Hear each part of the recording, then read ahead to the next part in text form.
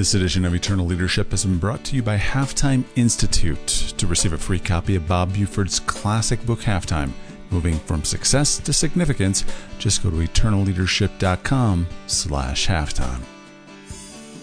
Welcome to Eternal Leadership, a show dedicated to equipping and inspiring leaders to accomplish what God has created in them. I'm Steve Ryder, co-founder and co-host. Here's this week's interview by my partner, John Ramstead.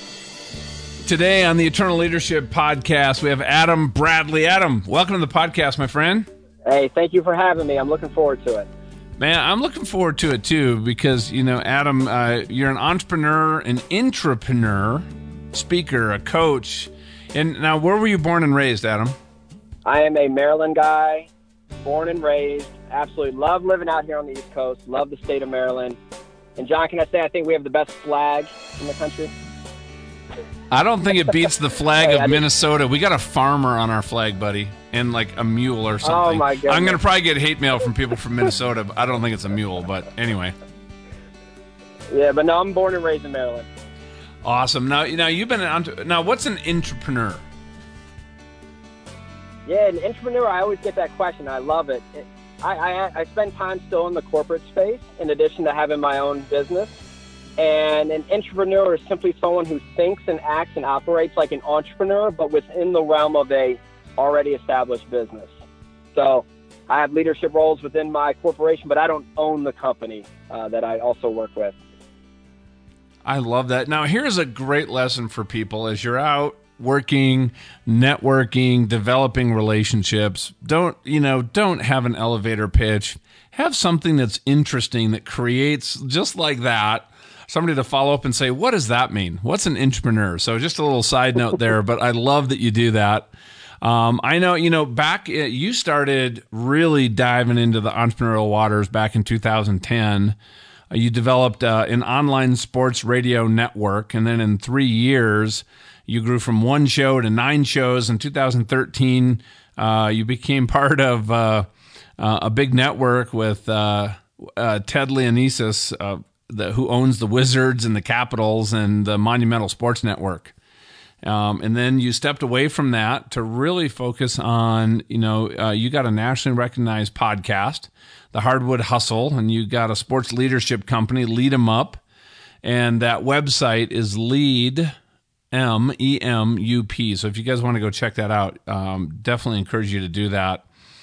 And so there's just a ton you're doing. As we were just talking before we got started, man, you just got this passion to really equip some leadership roles in this next generation, work with our youth. And as we were talking about, Adam, there's just some incredible kind of parallels to, first of all, as parents, anybody out there listening with parents, with kids, the role that we need to take in their lives, but also a real corollary to how do we also, that same leadership development, the opportunity we have with our kids to also bring that into the teams and the people that we work with, right? Being that entrepreneur, when Monday through Friday when we're not at home, right, Adam?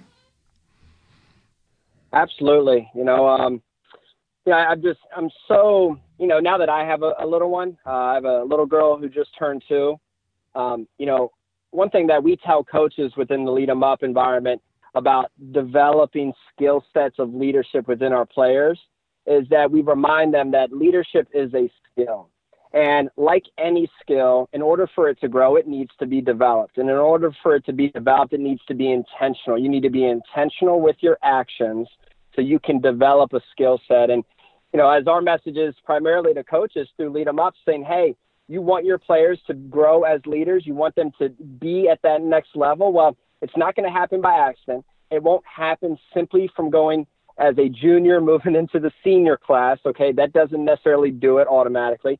We've got to be intentional. And, even as parents, and now that I'm a parent, I've got to take that same intentionality that a coach does to develop their players and do the same thing with my children. And understand that those things that we want to see our kids do, those usually resonate and go back to skill sets that they have, and we've got to be intentional. And one thing I love that my co-host on my podcast says, John, says it quite frequently in the sports environment, you got to fight for your culture every day. And what you want to see, you've got to fight for it every day. If you want your players doing a certain thing, you got to fight for it. When they're not doing it, fight for it. be present every day and fight for it. We've got to do the same thing as parents. We've got to fight for what we want to see our kids doing. I think about it right now. If my little girl, we say please and thank you, and she's 2, and she doesn't always say it, John, but I want to fight for it because I want her to have those manners. So I say, no, say please. No, say please. Georgia, before I give this to you, say please. You've got to fight for it. And, we just have such an opportunity as parents to fight for those things we want to see in our kids and be really intentional with developing those skills. Well, Adam, there is just a ton of energy and passion clearly around this subject. And I know sports is a big part of, your world and what you do. And what led you to launching Lead 'em Up, right? What is the, if you and I were just circling back also, a couple years from now, and you're just talking about, man, that was amazing. What is also Lead 'em Up accomplishing in this generation? Yeah, well, to answer your first question, what kind of led me, it was really a combination of 2 things coming together. The first thing is God just continuing to work on my heart. I grew up and I wasn't the person I am today. I certainly wasn't that person in my late teens and early 20s. I was living a pretty reckless life. And, thankfully I developed a relationship with the Lord at the age of 21. And I didn't overnight become this like really passionate person interested in impacting people, but slowly over time, as my relationship with the Lord developed and grew, I began just feeling this kind of desire to impact people. And I began recognizing that God had given me a skill set to do it, but it didn't happen overnight. But it was as one of my favorite bloggers, James Clear, writes, the aggregation of marginal gains, little bit at a time, right? Little bit every day. And then before you know it, 10, 12 years after developing a relationship with the Lord, it had really grown and kind of blossomed into this kind of overwhelming desire to want to impact people. So that's one thing.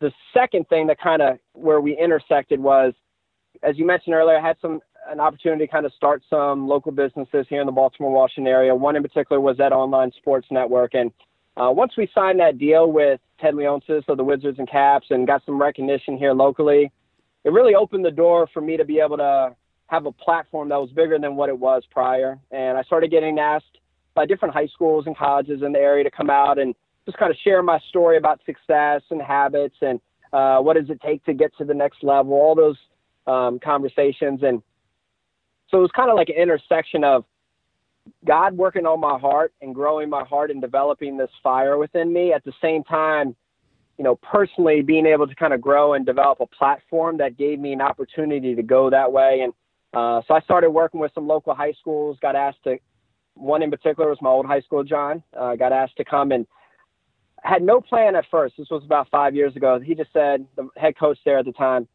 Adam, is there any way you could come and work with the kids every week? And I said, well, what would you want me to do? He's like, I don't know. Just I'll give you 30 minutes. Just pour into them. They gravitate to you. You're a positive influence. I kind of prayed about it, went back to him. I said, let's do it. So every Tuesday we ended practice at 5:30, and the coaches handed over 60 kids to me, both the varsity and JV football team. And I had 30 minutes to pour into them. What an open, general term, isn't that, John? Just pour into them. That is a very open, general term. So how did you approach that? I know there's, you're thinking, right? Entrepreneurs, you got all these things about leadership and actions and being intentional. I'd love for you to share a little bit about that process and what you shared. Yeah, so I didn't quite know what I was going to do, but I did know this. If I wanted to impact the players that I wanted to do, all right, and that I was being asked to do, impact these players, I needed to get to know them. So I ended up spending a lot of time around the team that year. I needed to know their names. I needed to know their stories. I needed to know what was going on, the dynamics, because if I just simply settled on 30 minutes a week, I wouldn't even have known their names by the end of the season. It just wasn't enough time with the amount of kids. So I just kind of devoted so much time that year to them. And once I became part of the process and part of the dynamics of the team, I began to recognize things that they were struggling on, whether it was body language, whether it was their foul language, their lack of focus, their inability to overcome adversity, their poor listening, or whatever it happened to be. I began to recognize kind of areas of need for improvement So each week, there just happened to be there would always be a theme that would really kind of weigh on my heart. Say, you've got to address this with the guys. And then I'd sit there all week and just brainstorm and just try to be creative and say, okay, we're talking about high schoolers.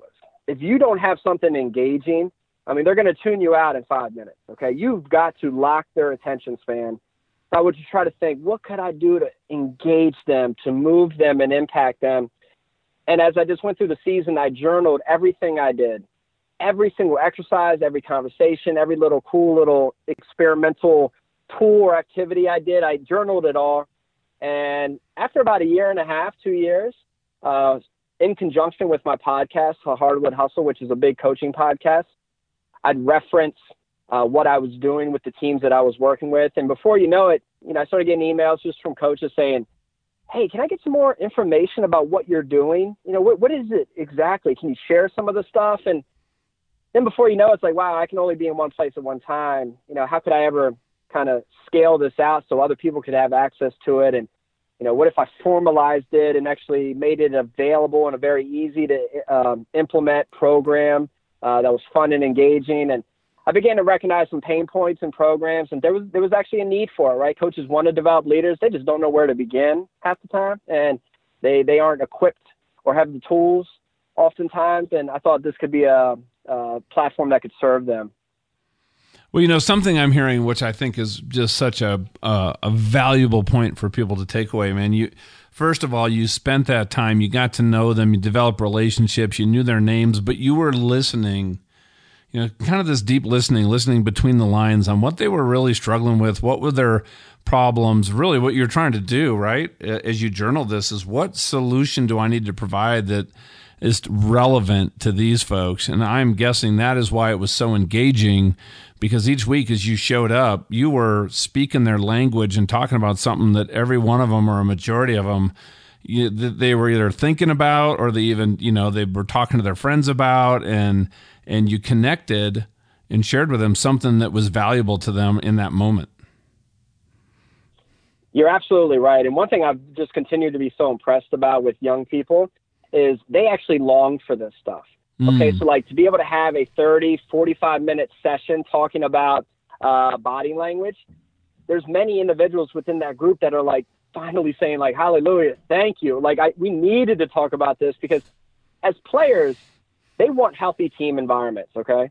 They want a close-knit group that is a healthy group that is moving forward closer to goals, that there's positivity around. They want that, because nobody wants to be a part of a group that is negative, that everyone's bringing each other down. They're not progressing towards their goals.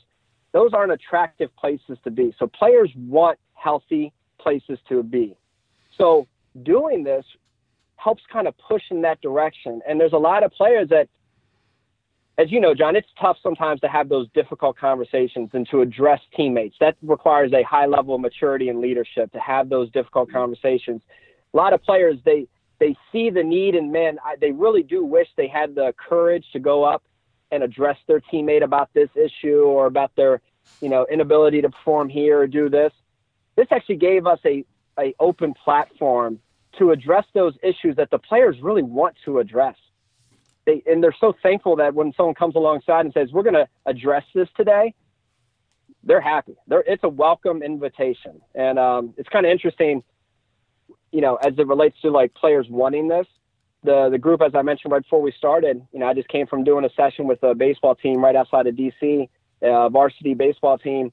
They did a preview of this program last year. They saw a preview of it. They saw 1 week. The senior captains this year, John, actually went to the coach and talked the coach into purchasing the program. They said, we want this, we need this. And the coach is someone I'd known for a while, and he's like a lot of coaches. He just wants to coach the game, okay? If he happens to impact someone, it's like, hey, cool, I didn't expect that. I wasn't intending that. They just want to coach the sport. There's a lot of coaches out there, okay? And so he never kind of fully opened up to this whole leadership, intentional training and stuff. And I asked him, I said, oh, yeah, that's great. I'm so excited you're signing up. Can I ask you what changed? He said, well, my players actually asked me to do it.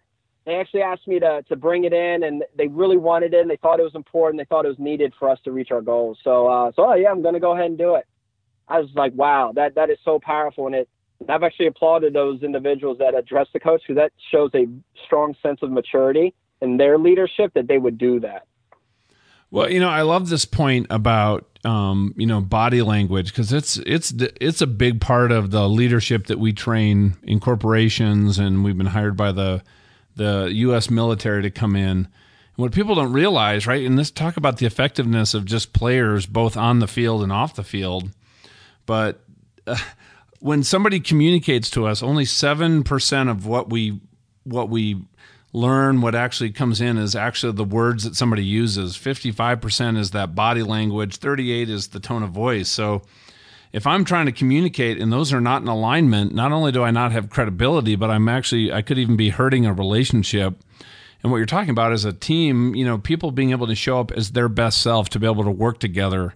And that's not just sports, right? We can take this analogy that now extends into every part of their life, relationships and their future, and equipping these guys as they grow. And I can just see how, as you're sewing this into, these high schoolers, how meaningful that's got to be for them. Yeah, I hope so, and I believe so. And I'm encouraged by it, simply from the fact that I hear the feedback from the players, And one thing for me that I remind myself a lot working with younger people, and I think even grown or adults probably deal with this also, is sometimes I can find myself being a little discouraged as I go through the process, because not all young people have a great ability of articulating their appreciation for what you're doing. Okay. So sometimes you may be communicating to this group and you may not feel like you're reaching them at the level that you hope. Right. And, but then you're encouraged by these moments where they do come about, right? And they do share like their appreciation and their growth. And, to answer your question, do I think the players are, appreciating it and enjoying it? Absolutely. And although they may not share it all the time, there's moments, whether it's at the end of the season, where they come back and thank you for all you've done or how much growth they experienced. Those are the moments that encourage you. And I always tell individuals, whenever anybody is doing any type of kind of mentoring to me or pouring into me, I am very intentional with my feedback to them. My feedback, I always want to make sure it's genuine. I'm not just going to give you positive feedback just for the sake of it, but I want it to be genuine. But I always give it through the process when someone's pouring into me, because I believe, like, if I give them that encouragement that what they're doing is helping me, I think I may get a better version of them in return, right? They may give more to me and pour more into me if I'm encouraging them through the process. So although not everyone can articulate it well through the process, I do believe, these young people are appreciating it and growing and reaping the benefits of this training. Well, yeah, and what you're talking about is really affirming people, right? By giving them that feedback that's really centered on them and pulling some of those things out to really, connect with them. And, unfortunately in our society, in our community, right, there's not a lot of really, good affirmations, positive affirmations that people hear. There is some flattery, right? What you talked about, right? But that kind of makes it all about you. And if you can create an affirming team and affirming culture, man, that is a powerful place to just build relationships and trust from. And as I'm just reflecting on this, right, this is so, I think, core to who you and I are, Adam. But what do you think the reason is that maybe more coaches out there, more parents aren't intentionally trying to develop some of these skills in their kids? I think the one thing is I don't think they know where to start or how to do it. Okay. So I know a lot of coaches, they understand and recognize the need for leadership training. They certainly understand the need for leaders in their team to reach their goals. You don't have to argue with that. Okay. But if you ask them, like, okay, I look at your program and you've got a strength and conditioning program in place. Great job. You've got a nutritional program in place. Great job. You've got tutors in place or some type of study hall working on their grades. Great job. Just out of curiosity, you've communicated to me that leadership is extremely important. If we don't have the leaders, we can't achieve our goals. Just out of curiosity, why is there not a leadership program in place? How come you're not intentionally? And oftentimes they say, well, I just don't quite know where to begin. Okay. So that's one issue. Where to begin? Who's the resource I can go to? Where can I search? Who can help me move in this right direction? The second thing is they aren't sure if they have the right kind of program in place. So, like, I know I've heard this before, right? They've tried different things, and if you're not engaging the individual on the other side, you're not engaging the player in a business environment, if you're not engaging the staff, it can almost be painful and uncomfortable. You went out and you did try to do leadership training. You tried to be intentional, but you almost kind of bombed it, right? Because you went out and found someone that just didn't engage the staff or the team, and it was pretty painful. No one really got anything out of it. You mean they brought in the folks that have the canned content and came and did their 3-step process and fill out a worksheet, and nobody ever follows up with them or see if it connected? You know a few of those? I know a few of those too, John. I've had to sit through a few of those, yep. Yeah, so, I think they get fearful of that, right? And then here's the other thing I think, and I firmly believe this is we live in a society that's not very patient, John. So if there's ever a thing we need to be patient with, it's leadership development. And most coaches are not willing to sit in this long-term developmental process, okay? They're not willing to go through it. They want results here and they want it now. And leadership development is cumulative. It does not happen overnight. It is a process. It will be developed over time, little by little as you go through the process. And a lot of coaches aren't willing to do it. See, they can implement a full court press in basketball. They can implement it at the beginning of practice. By the end of practice, you can see some form or at least some resemblance of a full court press by the end of practice. It doesn't work that way with leadership training, okay? It may take you a long period of time to get that player to where you want him to be or her to be, but all your work will prove to be beneficial, and it'll happen. I always kind of explain it like as a parent of a 2-year-old, my wife and I, John, every day I feel like tell our daughter the ABCs. We go through the ABCs with her, whether it's magnets on the fridge or it's ABC mouse on an iPad or something on the TV. We are constantly going through the ABCs. But as of today, she is 2 years old in 1 week. She's yet to ever say the ABCs, John. She has never said it. But one, I'm not going to quit saying it because she's never said it. I'm going to keep teaching it. And secondly, I know when she finally does, she will have done it because of all the things that we've poured into her, because of our time and effort. She will, the day she says it, she will have said it because of all of our work. And I know someone could say, well, she's naturally going to eventually say the ABCs. Well, I believe she'll probably say them significantly sooner because of all of our work that we've done to pour into her. Okay. And whether that's a year, whether that's 6 months, I don't know. All right. But I know it's making an impact, and I've just got to trust the process. Well, that's an interesting point, right? Sharing with your daughter, right? The ABCs, and you talked about, right? It's cumulative. It's a process. What does that process look like that you found working with, this group of folks that works? I love if you have some time just to kind of walk through what that program looks like a coach or a parent can use with their kids. Yeah. So we do a variety of things within our kind of program, our Lead 'em Up program. And yes, we're kind of working with high schoolers, but to your point, John, this is applicable for all of us. Okay. We've got a great partnership with a group in Florida called Game On Nation. There's an individual named Steve Shenbaum. You may be familiar with him.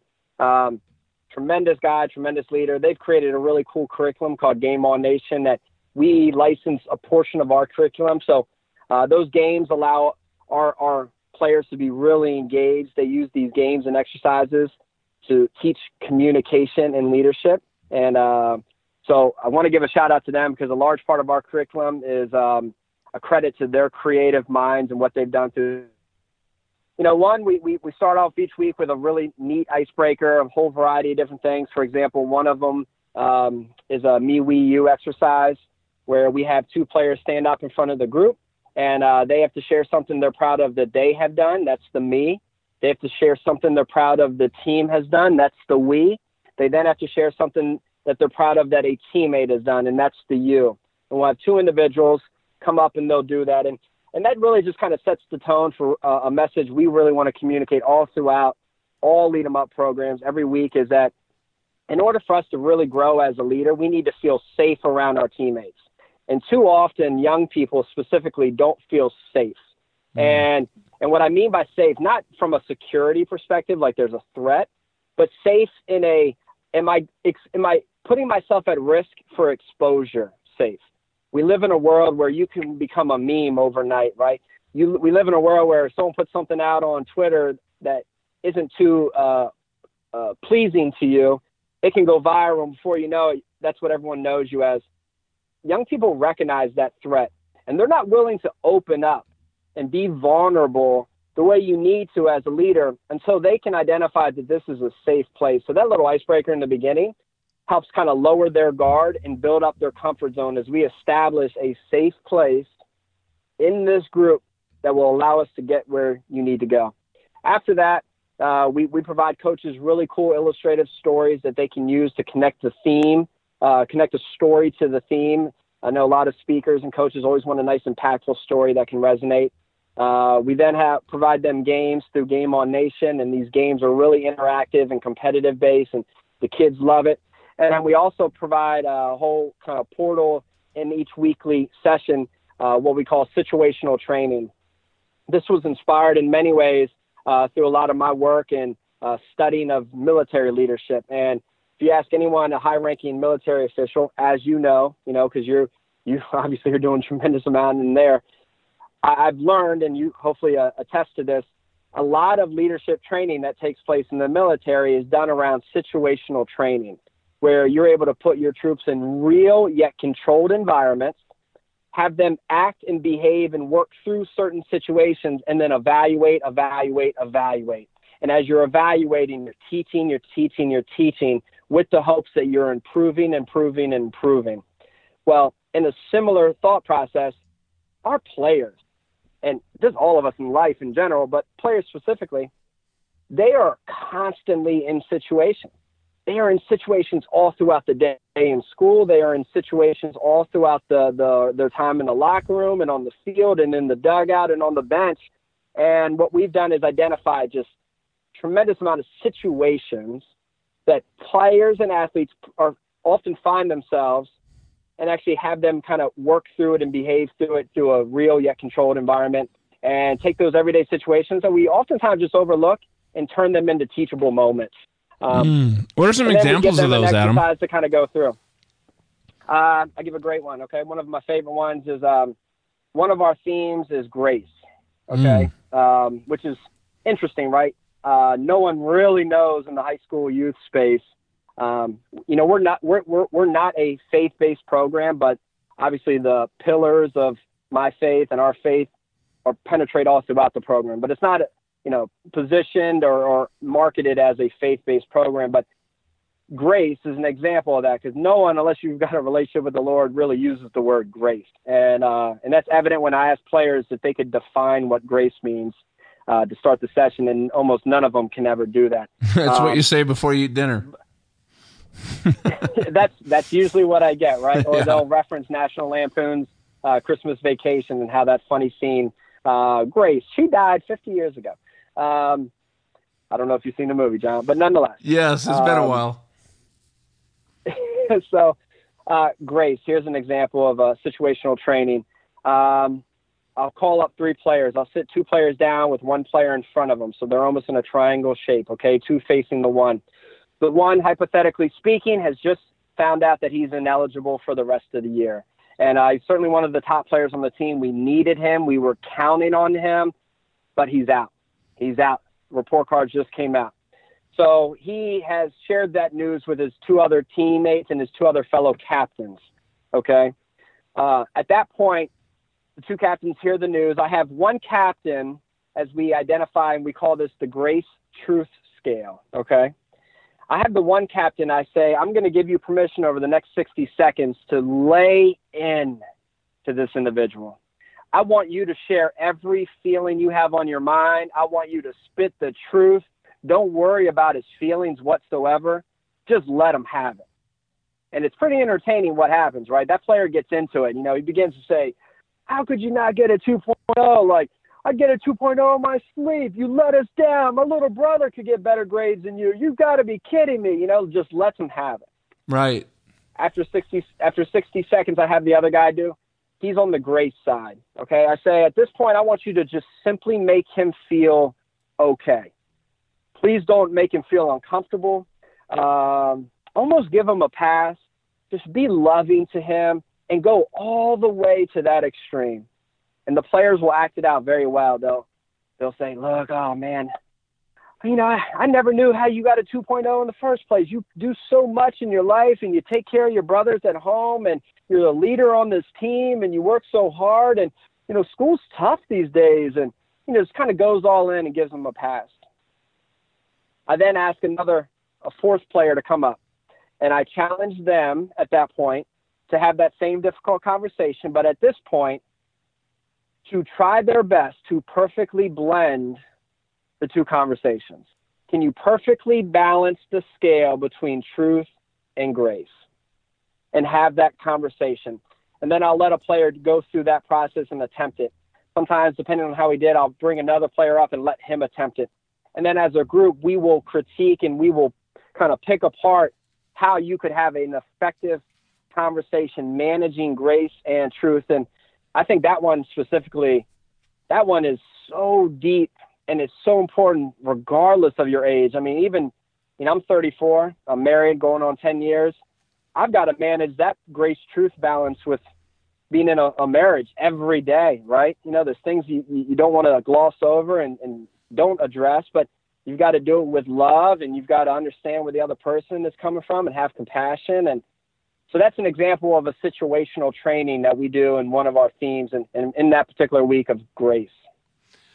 Well, I think that's so powerful because, you know, one thing that's a skill that people, I think at all ages, Adam, just are not very good at is really how to approach people, right? So if you can go in humility, right, especially if I already know the situation or it's a conflict and, you know, or it's something that you've done and it's really bothering me, and just, you know, be open to being wrong, you know, approach you thinking, okay, I could be wrong here.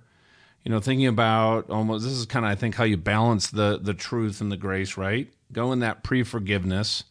So I already, in my mind, what is that maybe that thing that's really bothering me, and just in your mind say, okay, I've already forgiven what happened. Let's go in love. And in the corporate environment, we share this also. They don't always like the word love, especially in the military. So we say, how about caring then? You care more about, you know, the other person and their relationship than maybe how you feel about me. And then going in that truth, though, I think that truth, I'm glad you brought that up, because I think something that we do that's a disservice, most people only share maybe 80% of that truth, because that last 20%, that's maybe which can lead to a difficult conversation. But if you can share the full truth, but do it in love and do it in humility, what I have seen, regardless of the conflict, whether it's in a sports team or a corporate environment or at a startup, you can resolve 95% of these issues with a conversation if you can approach somebody else from the perspective of what you're talking about, that blend of these two. You're totally right. And I'd add one other thing that's really helpful in that, and it's what we always make a point to have our relationship session in weeks advance of the grace session, because I do believe also that it allows you to have a more effective conversation and balance those two of truth and grace and have a better outcome after the conversation when there's a relationship of a foundation there, okay? It's going to be a lot more difficult when you're trying to address or hold that coworker accountable, or be the boss that's trying to hold one of his employees accountable. Obviously, yes, they're in charge per se, but you don't want to always just kind of put down your iron fist. You know, you want to have a healthy relationship and you want a healthy outcome. The relationship helps that, right? Because there's that rapport that like, hey, I care about you more than just this moment. I care about you as a person. And that's going to allow a little bit more grace to penetrate the conversation when there's a relationship behind it. Yeah, and you know, something that we've done to really set that up well, we call it a social covenant, Adam. We've done it with our family. I do it with every one of my clients and the teams I work with.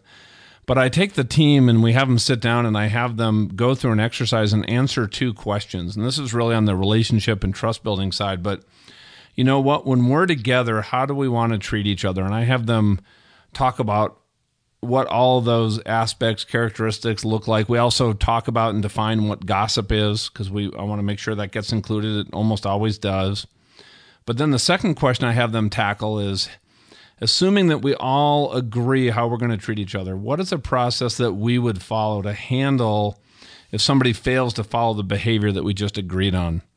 Because now, all of a sudden, if your teammate didn't live up to an obligation, or he did something you didn't like, you have something, a foundational piece to refer back to and initiate that whole conversation. So I love that you're doing that and teaching these kind of things to this age group. And I'm just curious, as you work with middle schoolers versus high schoolers, is there a group that's more receptive?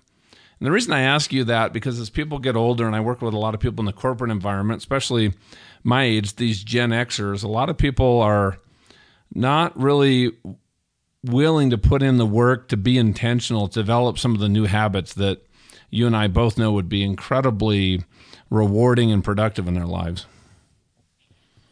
I think that's a great question. And before I get into that, I love your social covenant. Great job with that, John. I love the proactive nature of it, trying to get out in front of potential issues. I love that, and also love the fact that you included gossip in there, especially in the corporate space, man. I would love to see a case study over how much time is wasted on a weekly basis with work gossip. Oh, man, I would love to see a study on that. Actually, we've actually measured that. It's about 7 to 10 hours per week per person in a culture that has gossip. And so here's how we define gossip: saying something negative about somebody else who's not part of the problem or the solution. And when we've defined that, let's say I come up and to complain about you, about my wife, Donna, and you're like, well, hold on here. Am I part of the problem or the solution here? Well, neither. I just wanted to vent. Well, hold on. Before we do that, if you don't need my help, why don't you go have this conversation with Donna in the next 24 hours? And if it's not resolved, then come back and I'd be happy to help you with it. But when you have people holding others accountable to not gossip, and they have a way to deal with it, you can reduce gossip in a culture literally within a week or two. If this is being modeled by especially folks that are, others are looking up to, somebody in a leadership role. That's powerful. Wow. That's awesome. I love that. Good. Thank you for sharing. So, all right, well, going back to your question about the dynamics of middle school versus high school and the receptive nature to this program. I think it's interesting. This past summer, I was working with a local lacrosse group here in the area. It's a company called Lax Factory. They have 12 teams, and their teams consist of boys and girls, ranging from the youngest team, I think, were 4th and 5th graders, and their oldest team were 11th and 12th graders. And then they had teams all in between. And they signed up for the Lead 'em Up program, so they were going to implement it kind of program-wide with all the teams. But I was local, so I offered to help kind of kickstart it for them. So I came out and really, it's interesting. Their company's called Lax Factory. I actually felt like it was a factory those first couple of weeks, because I'd go Tuesday, Wednesday, and Thursday, and I'd work with 4 teams on Tuesday, 4 teams on Wednesday, 4 teams on Thursday. And it literally felt like a factory. I'd go 30 minutes with one, they'd leave, the next team come in, 30 minutes with them, boom, as you can just continue down the path there. Now, what was interesting was this, John. Each week I do the exact same lesson, same game, same exercise, same situational training, same everything, okay? And I would do it 12 times over. And I'm sure as a speaker that sometimes when you get asked to do repeated talks, you sometimes are using the exact same jokes, exact same verbiage, exact same language, you name it, okay? Yep. I was doing the same. So this was a perfect case study from a psychologist's perspective, doing the same thing with kids from grades 4 all the way through 12 with boys and girls. And what I began to find is oftentimes I need volunteers. And when I would ask for volunteers, and this was new for the teams, okay? So I typically see an increase on everyone wanting to volunteer later as you go through the program because they're more comfortable. But the first week, it's really interesting. But I say, hey, I need 5 volunteers. With the grades 4, 5, and 6, oh man, John, every single hand right up in the air. Everybody's jumping up. Everyone jumping up. Oh, me. I went in. As I slowly made my way up the grades, the hands began to dwindle. And it really made me think, and I actually talked to the directors of the program after and shared this shared what I had seen there. Two things that happened. I kind of touched on it earlier. I really believe as you get older, you do become more sensitive and aware about putting yourself out there, that exposing, that you're not in a safe place. And if I go out there and I put myself in front of everyone, I'm now vulnerable. I'm opening the door to being made fun of, to having jokes put in my direction. And I'm not willing to do that because a lot of young people have already recognized that this world can be a nasty place. And at in grades 4, 5, and 6, I don't think they've experienced that nastiness. But something happens in the middle school age where they begin to experience it. And that nastiness and that lack of safety, all right, to be yourself and to be accepted begins to penetrate where all of a sudden they've now become a lot more reserved. And I think the other aspect is, I think when you get a little bit older, all right, this ego starts playing a factor, right? These 4th and 5th, 6th graders, they recognize they don't know everything, all right? They're open to learning. They're open to new ideas. But then as you get a little bit older, all of a sudden our growth gets prohibited and gets stagnated because simply we begin to think we know it all or that we've already got it figured out. So that learning mindset that we once had, we now have put our own cap on it by simply our mindset of thinking, I got this figured out. And you see that in the high school space. Now, thankfully, usually after first week or two of the program, they begin to kind of see it in action. They begin to believe it and they begin to feel a little bit safer. But it's really interesting how the dynamic changes between, I mean, we're just talking a couple of years, John.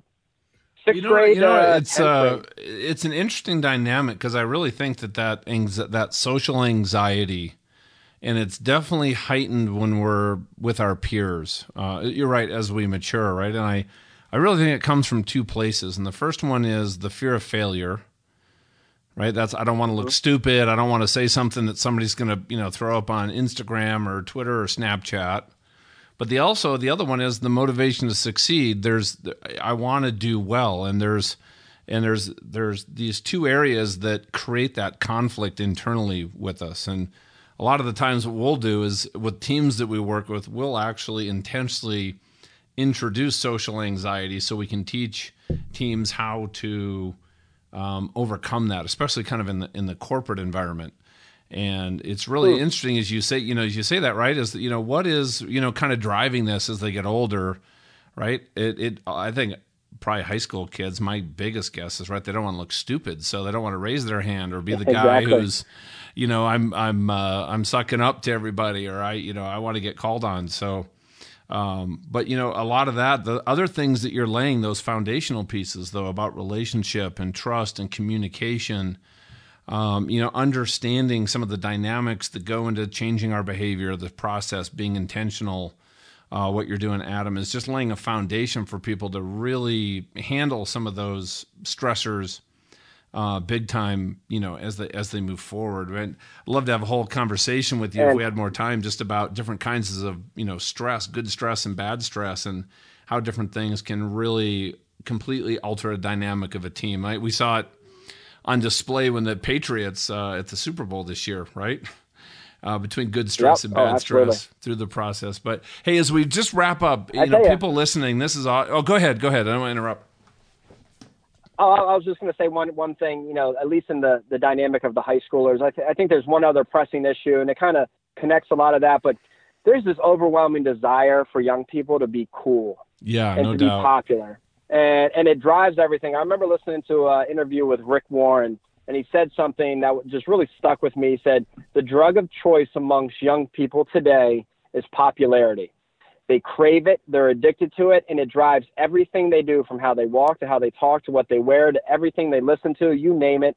It's all driven by this popularity. And I oftentimes think, and I say this to the players I work with, that I feel that we have a greater desire to be cool than be great. But we fail to recognize that it's when we're great, that's when we become cool, right? Nobody wears the sneakers of the guy that never made it out of the neighborhood. No, we wear the sneakers of the guy who is great. So we've put an onus on coolness and being cool rather than being great. And if we can make uncool cool, right? If we can kind of take something that a lot of people naturally would think, ooh, I don't know about that, but then all of a sudden create this cool vibe around that, then all of a sudden people want to be a part of it, right? Then all of a sudden it's like, hey, yes, that wasn't cool, but I'm a leader here. I'm able to make that cool, and now everyone's following me. And that's a huge dynamic with the young people today. It's just this. Rick Warren nailed it. You know, they're addicted to this need to be popular, and you've got to recognize that if you're a parent working with your kids and working with other kids, or if you're a coach in this age group. I think that is a great point. So, hey, people listening in, how do they get in touch with you? What's the best way to connect to your programs, to the work you're doing, the speaking, the workshops, Adam? Yeah, you can check out the sites. You can either go to leademup.com. That's one. So just like Coach 'em Up, but instead of Coach 'em Up, Lead 'em Up. You can also check out our podcast. After you download your episodes, John, if they want an additional resource, obviously, they can go to the Hardwood Hustle. Just check out hardwoodhustle.com or check it out on iTunes. And then if you're interested in just kind of following along with me and doing life with me through social media, you can check out @abradley5. That's my Twitter handle. Certainly the most active on Twitter than all the other platforms. And listen, I love to connect with people. So, feel free to reach out.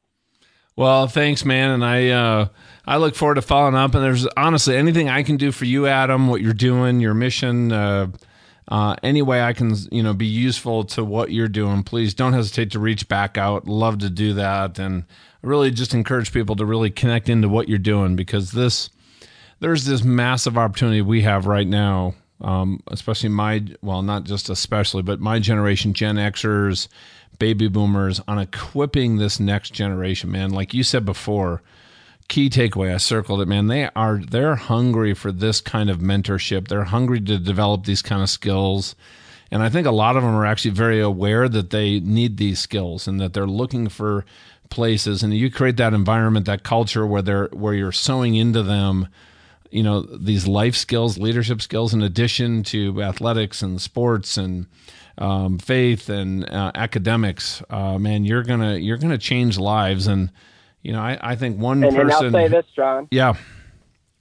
So just real quick, I was just gonna say, and the tougher the environment, the more they want it. Yes. I've seen that firsthand. The tougher the environment, the neighborhood, the community, the more they long for it. So. Well, I work with a group here in Denver called Colorado Uplift, and we work with some of the most disadvantaged populations in the Denver public school systems. We have 3 schools here that are deemed dropout factories. So the graduation rate is less than 50%. And the difference between somebody succeeding out of that environment or not comes down to one thing, and that is one healthy adult relationship. If they have one healthy adult relationship, Adam, their chances of success are just off the charts. And so that is the opportunity we have, regardless of, where somebody's living or what their zip code is, but to be able to be that person in somebody else's life. And so thank you for equipping the coaches, the teams, the staff, the people that you're working with to be able to be those people in the lives of these kids, man. I just applaud you and appreciate the work you're doing. Well, thank you so much. And John, I appreciate you and you allow me to come on the show and be a part of this, and keep up the great work yourself. Thanks for listening to Eternal Leadership. Be sure to check the summary of this MP3 for any important links and a link to the show notes for this episode.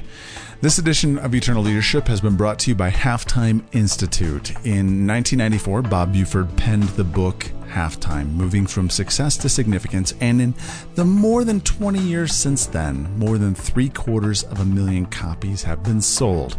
It's touched baby boomers in the 90s, and it's now touching the lives of both Gen Xers who are in that midlife season asking, is this all there is? As well as baby boomers who are searching for significance in retirement. To get a free copy of the book, just go to eternalleadership.com/halftime. And after you read it, if you have any questions, you can have a no obligation 1 hour of halftime coaching. eternalleadership.com/halftime. you can't beat getting a free bestseller. For John Ramstead, I'm Steve Ryder, and thank you for listening to Eternal Leadership.